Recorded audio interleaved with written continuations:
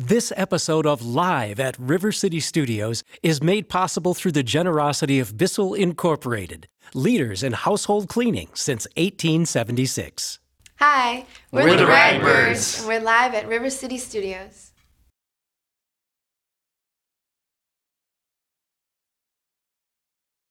Hi, I'm Ellen Taylor, and welcome to Live at River City Studios featuring the Ragbirds. Hello, guys. Hi. Hi. Aaron, introduce us to the rest of your crew here. Okay, this is my brother, TJ Zindel.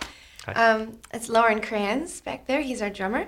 TJ plays guitar, by the way. This is Randall, my husband, and Brian Christ.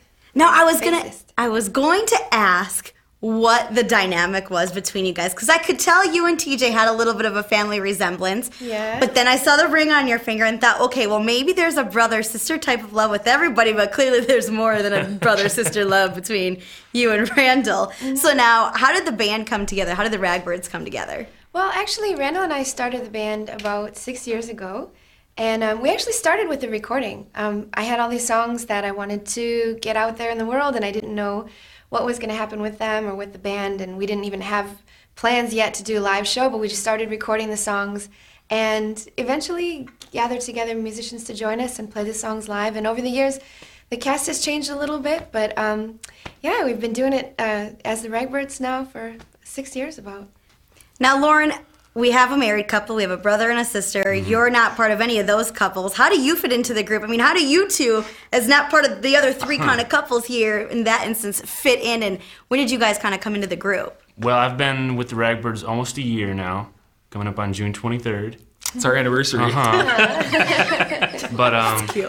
yeah, I was living in Ypsilanti at the time. The Ragbirds are originally from Ypsilanti, so I was familiar with the group and found out that they needed a drummer. I'm the third guy to sit in the drummer's seat, you know, and it's just been amazing. Third time's a charm? Cool. Definitely. Third time's a charm. Definitely. What about you? What's your story? I joined the past fall, about 9 months ago, and same kind of situation as Lauren. I was living in Ann Arbor, and heard these guys were looking for a bass player, so went and... The rest is magic. It is. TJ, do you guys all have a hand in writing your songs, or is there kind of a primary writer, primary person? Oh, it's all on Aaron, huh? Pretty much. Now, what would you say your role is in this group? Good question. I mean, besides... Yeah, I'm the guitar player, I guess. I mean, besides protector, you didn't really do a good job protecting your sister when this guy comes in. Do you and your brother-in-law get along really well? You wouldn't believe the things I've had to protect her from on stage. So, that's true. Yeah, he is my protector. There have been times where I've stood down dudes twice my size. Yeah. But we play in a lot of drunken environments, so. Right. Mm-hmm. Yeah. Yeah. Sometimes there's been pushing and karate kicking and. Yeah, TJ actually lends a pretty good hand in arranging a lot of the songs. He's got a great ear for arrangement and producing too. So besides playing guitar and singing, he also helps sort of flesh out the tunes and maybe cut out some unnecessary things or add a part here or a part there. So they work really well together doing that. Yeah.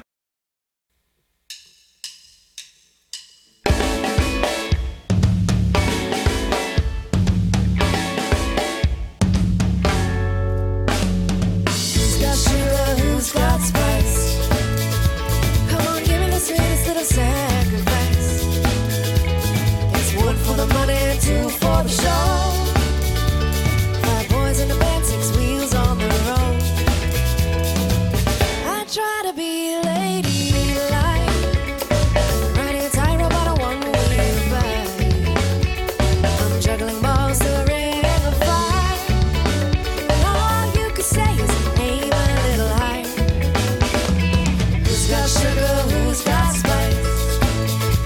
Come on, give me the sweetest little sacrifice. It's one for the money and 2 for the show. 5 boys in the band, 6 wheels on the road.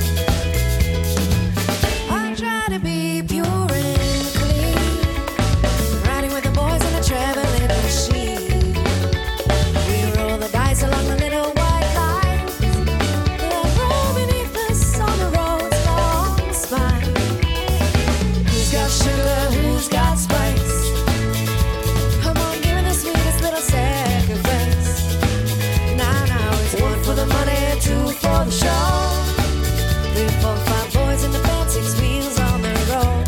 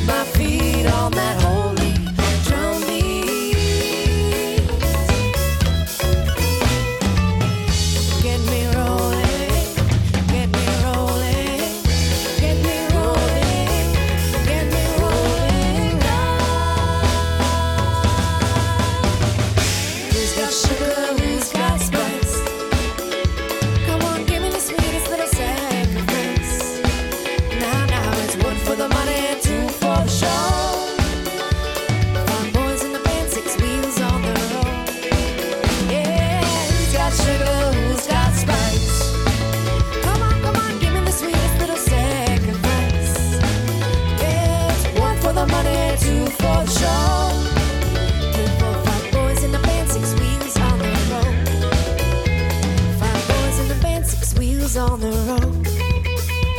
5 boys in a band, 6 wheels on the road. 5 boys in a band, 6 wheels on the road. 5 boys, 6 wheels on the road.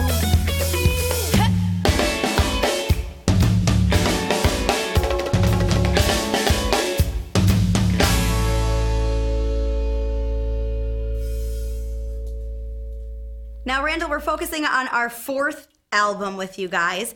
Now, where have you guys come from the 1st album to the 4th album, and where are the Ragbirds going in albums 9, 10, and 11? Sure. Oh, well, that's well, you know, I think our sound has definitely evolved over the years. You know, we've become a better band, tighter, more musical. And I think that, you know, we've taken, with the addition of TJ to the band, we took a little bit more of a step in a little bit more of a rock direction. You know, with the world folk music at its core still. So we're making our 4th record with, I think, the best crew of musicians we've ever had. And, you know, we just hope to continue growing in that same direction all the time, so. Now, when you guys make a record, it's obviously not cheap. You're not doing this for free. How do you guys raise money to put out these albums? Well, in the past, it's just been through touring and of course, we've taken on some debt over the years to do previous records. But this time, we tried something different. And because of a few friends' recommendations, we tried a program called Kickstarter. And we had a really successful Kickstarter campaign. We had set an original goal of $10,000. And it's just a way to reach out to fans and friends who just want to help see this music get out there into the world in the form of a CD. And they, you know, they basically donated to, in exchange for like gifts. Sometimes people just pre-ordered a CD or got all kinds of exclusive rewards that we had, you know, like a certain limited edition T-shirt and things like that. Even a couple of house concerts we're going to be doing. And anyway, so we ended up reaching our goal and surpassing it. We made almost, or a little over $15,000 to put towards the new album. And it's great because your fans have donated more than the $10,000 goal, which lets you guys as a group do even more and give back to them. Now, do you see that you have fans that have followed you through each of these albums? I mean, and how do you interact with them? How do you keep in touch with them, say on a daily, monthly, yearly basis? Well, we have an email newsletter that we've been putting out for 4 years, I guess, and we've got, you know, thousands of people on the email newsletter. We send it out once a month. You know, we do things like include, I mean, all of our show dates and news updates. Sometimes like recipes, book recommendations. Like, it's kind of a fun way to keep in touch. Also, social networking, obviously, Facebook, Twitter. We're on all of those sites. We have a website too. But we definitely have fans that have been around since the very beginning, for sure. That continue to come out to shows. I mean, there are Ragbirds fans that I've seen at hundreds of Ragbirds shows. So, which is really cool, you know. And having people, our fans, sort of put their money where their mouth is, really use it. It's a big boost to your confidence in terms of being an artist. Having people put up almost $16,000 to get behind us making a new album was, you know, really, really awesome. Now, Live at River City Studios is based in West Michigan in Grand Rapids. So, TJ, how do you guys wind up from Ypsilanti here in West Michigan? We drive. Oh. I mean, that's all part of the Kickstarter funds, right? Yeah. Gas. We teleported. You know, we come out here every couple months. It's, you know, it seems usually we got a good fan base going in Grand Rapids, right? Yeah. So you know. So your fan base is kind of widespread across the state. I mean, widespread past Michigan too? Oh, for sure. Yeah, we tour. I think we've done almost 40 states. In Japan. So we definitely have traveled a lot, and we do almost 200 shows a year. We travel full time. Yeah, we get around as much as we can, as far as we can. Yeah. You mentioned 40 states, and then you say Japan. I mean, and you just say it so nonchalantly. How do you wind up in Japan? We had an album that started to sell records over there. It was our second album. And we started selling them through Homegrown Music Network, and they started to place orders faster than we could keep up with. And it was just like, I don't know how it happened, but it kind of caught on. And a record label in Japan ended up calling us and signing us and brought us over for a tour in 2009. And we had a chance to play at the Green Room Festival in Yokohama and played for about 5,000 people. And it was a great experience. And then after that, they picked up our most recent CD, Finally Almost Ready.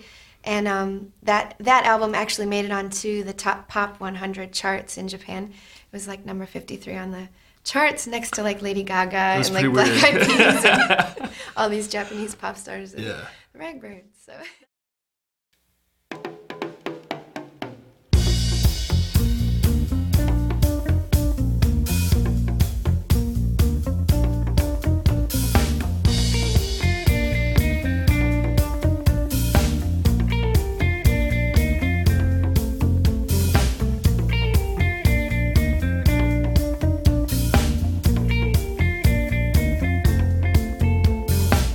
Thought I was singing in the spotlight.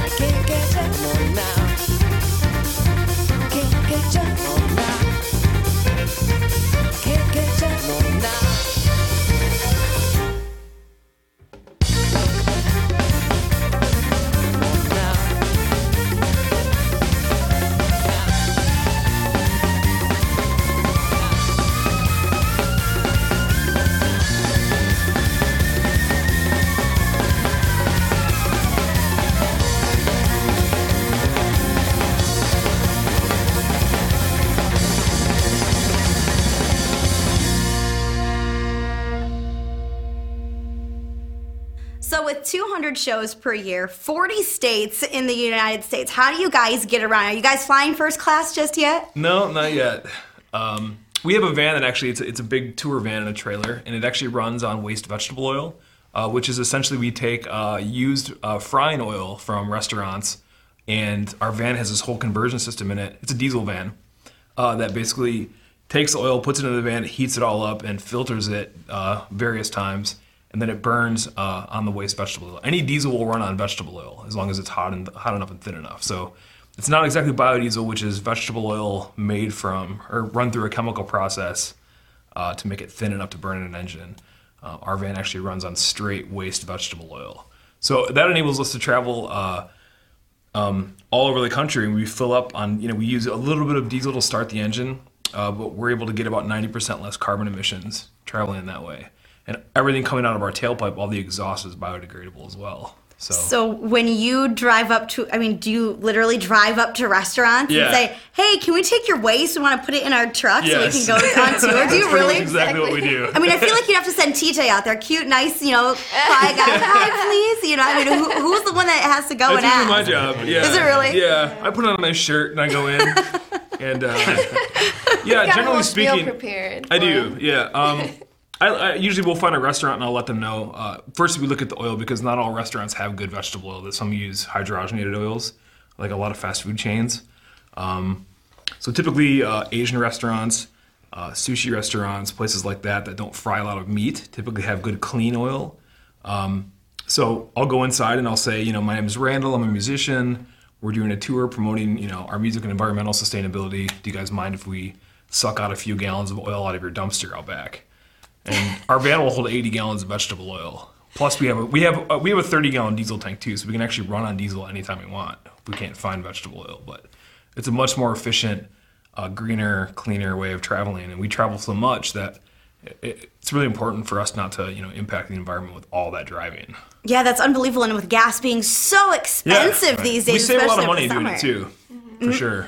I bet you do. And it's funny that you say you have to use good oil and you don't want to go through certain restaurants because it's bad oil, but yet those restaurants are the most popular ones we tend to eat. So if it's not good for my truck, it's not good for my body, I say that all the time, for sure. If I wouldn't put it in the van, I wouldn't put it in my body and vice versa. So, it's definitely, I've learned a lot about the sort of seedy underbelly of the restaurant industry. Who thought you would know that? You were just going on tour and you find out all these things. Right. There's definitely restaurants I won't eat at now. Right. Having looked in their grease trap.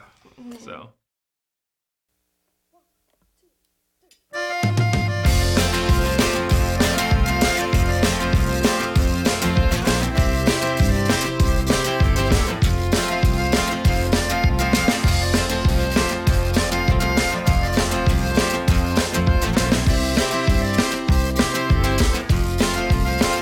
Came into the world like a whisper on the phone. My mother told me